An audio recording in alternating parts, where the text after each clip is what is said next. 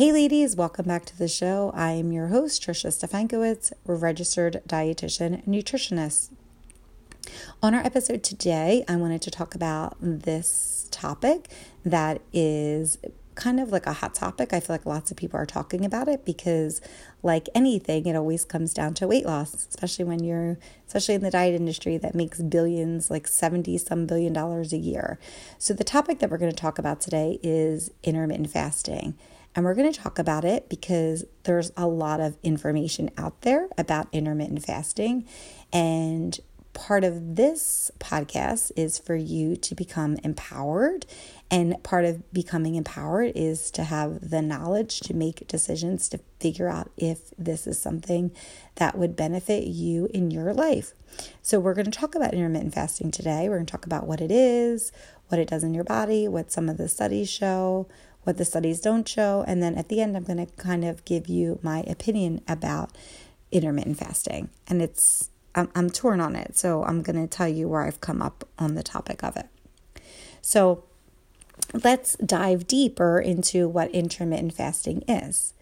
Intermittent fasting is also known as time-restricted feeding.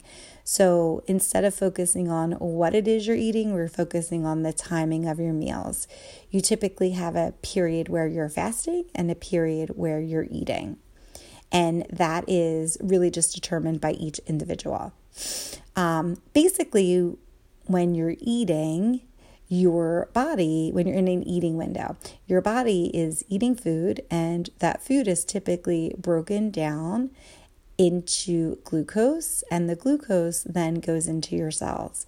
And what that glucose does is it goes in to help preserve brain function, it goes in to help do any physical activity that you're doing, and it goes to a cellular level to make all the things happen in your body that need to happen in order for you to survive and breathe and be healthy. Any excess food that you've eaten, so say you've eaten the food, your body has used what it needs. Well, what it doesn't need, it will store in your liver and your muscles.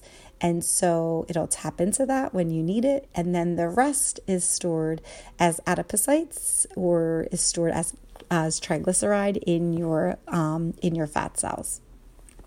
And there's a reason for that. You want it to do that. And so part of the reason that is that our ancestors were different than us. So now we're in a culture where we eat all the time, we're not as active, and we have lots of things that occupy our time. Well, back in the day, most people, their whole job in life was to try to figure out how they were going to survive. And so they had periods, our ancestors, where they would eat and they would have abundance and they would get all the things that they needed from that food. And then they would essentially store everything of the food that their body didn't need so they could tap into it for reserves at times when they didn't have enough food. And it was used as a way to adapt and survive while still being active. They were still able to get that energy from where it needed it in their body so they could continue to do what they needed to do to survive. So what happens is at periods when someone has decided that this is their fasting window, that they decide that because they're not eating, they don't have that glucose available to fuel their cells. So instead of having that glucose from the food, you're essentially tapping into the energy that's already stored in your adipose tissue or your fat cells, and your body's going in there to take that energy out so that your cells can get the energy that it needs to function. Your brain always needs energy. That's always the kind of that's like the priority, is to have that brain function. And so your body needs it. So you're not eating enough, or you're not eating during these periods of time so that your body can tap into the reserves of your fat cells, get the energy that it needs. And so it's also referred to as metabolic switching, because you're switching from eating to not eating. And once you're not eating or in this fasting state, you're tapping into these, to your fat cells to get the stored energy in there. And usually that's in the form of ketones. So instead of having glucose, you're having ketones, and that's what your body is using for energy. So that's what it is, and that's the history of it, is that's why we ended up doing it. Now, ways that people fast are very different. So there is 3 popular ones, although, for religious reasons, people will fast during Ramadan and just during religious times that are usually not all the time. They just do it for periods and, periods of time during different seasons to do it. I would say the more popular ones recently have been, I'm going to talk about 3 of them. So one of them is called the Eat, Stop, Eat. So it involves that you're fasting for 24 hours and you're doing it for like once a week. And then you are going to eat the way you normally would eat the other days. There's the 5-2 method, and in this method, you're basically eating the way you normally eat for 5 days, and then for 2 days during that week, and they're not going to be 2 consecutive days. They're going to be like just 2 days that are not consecutive. You are going to eat just like 500 or 600 calories a day. So for 5 days, you eat, normally, and then you have 2 days where you're eating very limited calories. And then I think the most popular and the most doable for people, which is probably what's the most popular is this 16 and 8 method. And this is something that's done on a daily basis. So instead of, picking one day and then that you're fasting and then the other days you're not, you're eating on these days, but you have a fasting window. So for the 16-8 method, you will be fasting for 16 hours and then you eat for 8 hours. People do variations of this. It could be that you're fasting for 14 hours and you're eating for 10, or you're fasting for 12 and then you're eating for 12. And you're not eating during that whole time. It's just called your eating window. So, when we're talking about some of the research when it comes to intermittent fasting, one of the caveats of this is that it's difficult to tease out which method somebody did because there's lots of different methods that people use when it comes to intermittent fasting. It's not applying one thing. It's not implying that it's a 16-8 method. Although the 16 and 8 is the most popular, there are other ways that people use to fast. So I think sometimes in the literature, it's all lumped together as one, but in fact, there's different things that are happening. So I want to talk a little bit about the whole research when it comes to intermittent fasting. So why I decided to talk about this is I was listening to something and they were touting all these really great things with intermittent fasting and that there wasn't really anything wrong with it. Or not that there was anything wrong with it, but it was for everybody. So that's what I was kind of diving deeper into. But what I think the research really shows, and this is what I want to talk about, is that different kinds of fasting may lead to different results, right? So a lot of times the intermittent fasting literature is being lumped together as one, but it's hard to tease out what method people were doing. The other thing is that most of the literature up until recently was done on animals, so typically mice. It's easier to have fasted mice than it is to have fasted humans. So a lot of the literature was done on mice. And so now what they're trying to do is extrapolate that literature and put it into humans. When it comes to human research, a lot of the previous literature was done on longevity studies, and we knew that there was some link between increased longevity and this idea of intermittent fasting. So I just want to kind of really put everything out there for what's really happening. So a lot of the newer studies that are out are basically smaller studies. They're based on humans, but they're very small. So there is more robust studies that are needed when it comes to intermittent fasting, because I think a lot of times some of the research is based on, the animal research, and it may not extrapolate into the human population as well as I think we believe it may.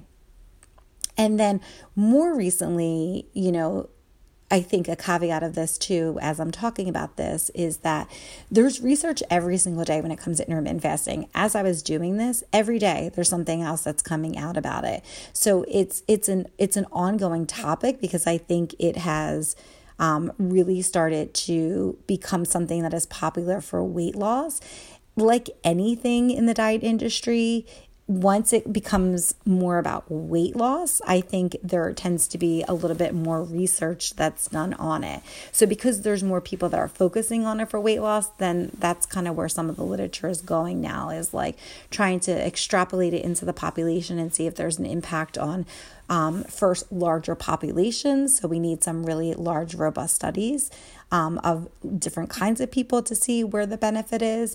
And then also, just kind of being able to see what it does in terms of actual weight loss and in terms of what it does to different disease states. So that's kind of my caveat. And actually today I was talking to my friend about it, and she has done intermittent fasting, and her and I talk about it a lot.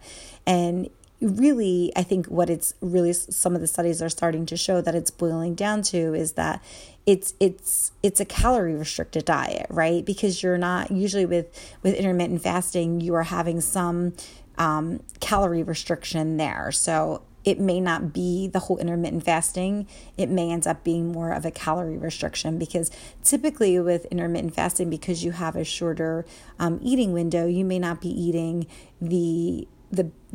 you may not be eating the same amount of meals, or your composition of your meals might be different. And the results that you get are going to depend on that too, because you're not taking any of that into account. So let's kind of talk about what the evidence that we have right now is saying about intermittent fasting, what we know is out there. And the caveat here being that it's going to change. Nutrition literature changes all of the time. And so it is going to change, but what we have and what we have shown that is successful now is what we're going to dive into. So we know, or what the literature shows us, is that there is a fasting period that happens with intermittent fasting. And during that fasting period, there seems to be some kind of repair of the cells. So on a cellular level, there is some repair of damaged cells that is happening here. So the cells are able to remove any of that damage that's happening within the cellular repair. And sometimes people say like free radicals. So free radicals are like old cells that are just kind of like hanging out there, and you don't want to have them all in there. And so with intermittent fasting, it seems to be that there is a period with fasting that your body is able to kind of remove the old cells and get rid of the damaged proteins and cells, so that your body is able to undergo this cellular repair. And it doesn't seem to happen if you're not having a period of fasting. So it sounds like fasting and not eating all of the time, that there is a benefit in that way. We know a lot of the research is when it comes to increasing lifespan, because we know that there is something that helps with gene expression. So it helps increase lifespan. There has been this association with fasting and gene expression. There's been a suggestion that there's an improvement in insulin resistance, right? I had a diabetes expert on here. Her name's Angela Mandersfield. She focuses on diabetes and pre-diabetes, and there is some research to support that there is an improvement in that. But one of the caveats in the study, well, I keep saying the caveat, but in the research based on insulin resistance, what has been more recently shown is that for some reason there might be more of a benefit in men than there is in women. There has been an improvement seen with blood pressure markers, like an improvement in blood pressure, cholesterol, and triglycerides with intermittent fasting. And when it comes to weight loss, because I think this is why most people do intermittent fasting, there are now more studies on it, but the human studies into weight loss has been small. And one of the things that hasn't been accounted for is that the amount of food that you're eating during intermittent fasting. So I think for people that achieve intermittent fasting with weight loss, some of that may be related to that there's a calorie restriction and not actual that you're fasting. And so there hasn't been a lot of studies to really show like if you're eating the same amount that you always eat, if you would still lose weight, or if it's the calorie restriction in the intermittent fasting that is the result of the weight loss. Okay, so that's the benefits that they've seen so far. So studies suggest that intermittent fasting may be more beneficial in men than in women. So this is some of the more recent research that's out there. So they had done studies with blood sugar in men and women, and for some reason it seemed that there was a greater benefit on blood sugar and improving blood sugar in men than in women. I have a friend who did intermittent fasting. She probably didn't need to lose weight, but she did lose weight with intermittent fasting. And she thinks it's because she was eating less. She was only eating probably 2 meals, and she wasn't eating as many carbohydrates as she was previously. She went on intermittent fasting not to lose weight, but she went on because she was trying to control her prediabetes.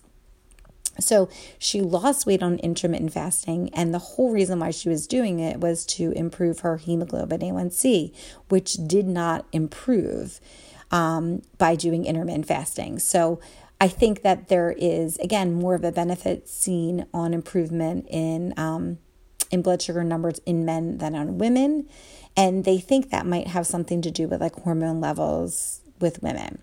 So again, I think there's some research, there's not a lot of research in general when it comes to intermittent fasting. So I think that, for her, she was really disappointed that she felt like everybody was telling her, like, it's going to be great. It's going to help me improve my hemoglobin A1C, but she did not have that experience. One of the things with intermittent fasting is that if you are somebody who is either trying to get pregnant, it can be tricky because they think that intermittent fasting, there may be some impact on menstruation. So it may lead to infertility, or you may not be getting your period as often as you previously were. And that might be caused by a calorie restriction. So you may not be eating enough calories if you're intermittent fasting to be able, especially if you're losing your period, that you may need to eat some more calories in order to not have that calorie restriction so that you can get pregnant. Now, the big thing that they don't really know about yet is they think that there might be this difference between men and women when it comes to intermittent fasting. And they think it might have something to do with reproductive hormones. And so there's going to be a lot of studies that are needed to look into this. So some of the concern was that there may be a decrease in reproductive hormones, or there may just be so many variations in women's hormones that might be why intermittent fasting may not work as well in women as it does for men. Or maybe it will, they don't really know yet. Like, will it be different if a woman is postmenopausal? They're not really sure. There was a study that I did read, and again, it was a very small study of women who did intermittent fasting, but their fasting window or their eating window, so they could only eat like 4 to 6 hours a day. And what they found was that there was some concern that maybe there was a decrease in the egg quality of the women who were fasting during, who weren't eating all the time, who were only eating 4 to 6 hours a day. And so some of that was, there was some question in terms of fertility there.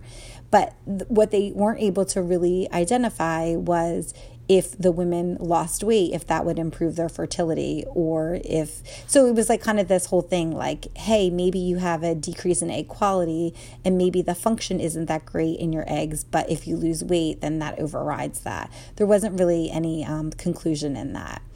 One of the other things that I saw out there in the literature was that intermittent fasting may disrupt estrogen balance. So for women who are trying to conceive, it may lower fertility. And for women who already have low estrogen from, because they're postmenopausal, someone like me or maybe someone like you, that it may also lower estrogen even further. When you're in menopause, your estrogen levels are low. And so they were concerned that intermittent fasting, again, I don't really know what intermittent fasting they were doing in these studies because, again, they're all linked together. But maybe that would also lower estrogen levels further in postmenopausal women. So we don't really know at this point in time if there's a harm on like any reproduction when it comes to women, and if there's a benefit with women when it came to decreasing hemoglobin A1C levels. So what I think most of the guidelines for women were would be to do intermittent fasting for shorter periods of time and not for as many days if you did something, depending on what route of intermittent fasting that you were doing. So what does intermittent fasting look like? Like, what can you eat when you are in a fasting window?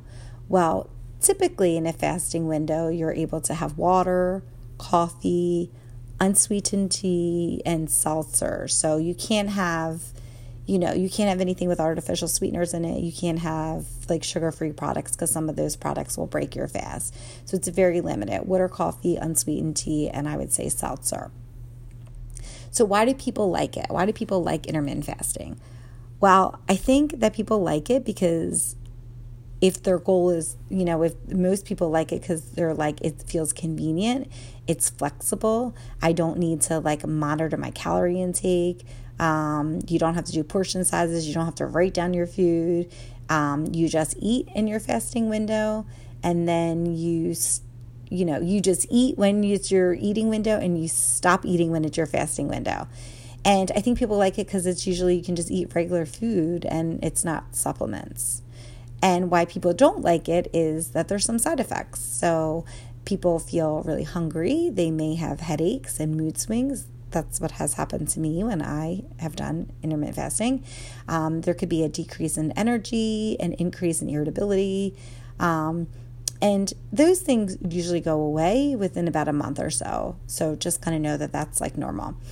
And then let's talk about who should fast. Okay. So typically people that do intermittent fasting are healthy adults. So I feel like a lot of the social media accounts, when they're talking about intermittent fasting, are people that are pretty healthy, or maybe, it's probably not going to impact them to have those fasting periods.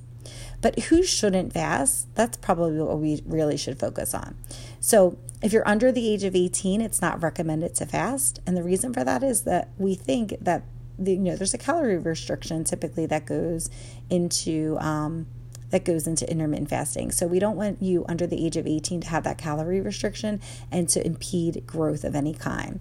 If you're pregnant or nursing, also you may not be getting enough calories to be able to support the growth of the baby or to support feeding your baby. So intermittent fasting is not recommended.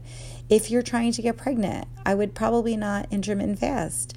We don't know what the impact on intermittent fasting is on the quality of your eggs, the counts of your eggs. We don't know if it affects your period. So if you are somebody who is not getting a period because you're doing this calorie restriction, or you are calorie restricting on this intermittent fasting regimen, and if you haven't had your period, then we probably don't want you to be intermittent fasting. If you have a history of eating disorders, do not intermittent fast. If you are prone to overeating or undereating, I would not intermittently fast. So one of the things that I'm going to talk about a little bit more in a couple of minutes is about one of the things that I think is wrong with intermittent fasting. That if you're prone to overeating, I think it's very hard to, or especially if you have any disordered eating, it may worsen that. So I would not intermittently fast if that is something for you. If you're somebody who really struggles with your hunger cues, or maybe you're preoccupied with food, I would not intermittently fast. If you're somebody whose blood sugar drops easily, like I have a friend who doesn't have any history of diabetes or anything, doesn't take any meds for that, but her blood sugar drops, and when it drops fast. So for someone like her, you don't want to be in this fasting period because it will, if she's not eating and she continues not to eat, it will further worsen her blood sugar.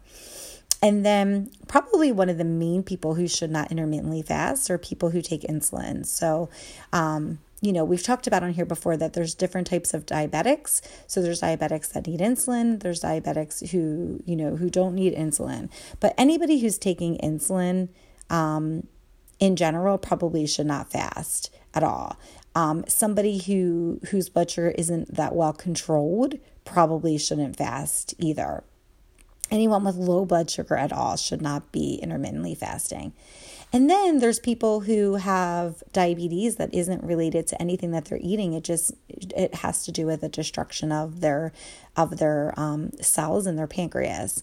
And so those people, especially if they're taking insulin, should not be or would not probably be candidates for intermittently fasting, as it could worsen their periods. It could worsen their periods of high or low blood sugar, and low blood sugar is really, really dangerous. And so for anybody who isn't sure if they should intermittently fast, I would probably talk to a healthcare professional or your doctor just to kind of see if it's something that's right for you. I think it's something that a lot of people do, and doctors recommend it because it's like, oh, it's weight loss, but it really isn't recommended for everybody. So we've talked about how intermittent fasting is something that's really out there. It's being touted. There's a lot of benefits, but that a lot of the benefits seen were in animals, and that there's limited studies when it comes to humans. And it seems like much of the research so far supports the benefits more in men than in women. So we know that the literature right now is limited, and it's really been in smaller study trials in humans, and that we need more robust studies in humans to really see what the long-term benefits are of intermittent fasting. There are some exciting studies underway to determine intermittent fasting and its impact on your heart health, on cancer, because inflammation is such a key interest in why people do intermittent fasting. There's going to be diseases like Parkinson's and Alzheimer's and MS that they're really studying to see if there's an impact with those diseases in regards to intermittent fasting because of that reduction of inflammation. So that's kind of the research when it comes to intermittent fasting. It's limited, but there are some benefits. So now I kind of want to tell you about like what I think about intermittent fasting and where I've been on that. So if you don't want to hear my opinion, then you're done this episode, but I think you might want to hear it. So intermittent fasting is something that has been around for a really long time. And I believe that like anything in life, it's not a one-size-fits-all solution. I told you I had a friend who did intermittent fasting to decrease her blood sugar. It did not decrease her blood sugar, but it did lead to a weight loss for her, and she was happy about that. A lot of this is anecdotal. So what's going to work for somebody might not work for you. And so part of talking about that is to figure out what works for you. So intermittent fasting, I think why a lot of people are really attracted to it is you can kind of eat whatever you want. Now, one of the things that nobody tells you also is that you can intermittently fast, but again, there is this calorie restriction that is probably leading to some of the benefits. So if you're somebody who's eating exactly the same amount of foods, but you're just eating them in a shorter window, well, then you may not have the weight loss benefit if that's what you're trying to get, because you're still eating the same kind of calories and you're still eating the same kind of, foods. It's the same. You're just doing it over a shorter window or period of time. So one of the things that this leads to for some people can be overeating or binging. And so this is where I struggle with the whole intermittent feeding kind of idea. So if you're trying to get to a place that you're not eating or overeating and binging, then it's probably going to be very hard for you to do intermittent fasting, because you're essentially ignoring your hunger cues and your fullness cues. And that, for me, doesn't feel very natural. I've worked as a dietitian for over 20 years. And as I've told you before, I see that there's a need to improve lifestyle and to reduce your risk of diseases such as cardiac disease, hypertension, diabetes. And there is an impact in the way that you eat and your lifestyle in terms of disease. But I'm also a woman who's dealt with, my own relationship with my body for many years and worsened over the last 5 years after I had my son.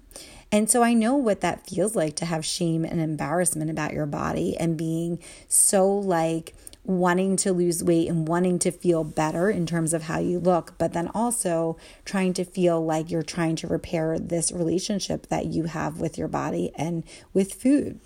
And so intermittent fasting, when you're doing that, it's really hard to heal that relationship with food, because you're not listening to you're not listening. You're essentially ignoring your hunger and your fullness cues.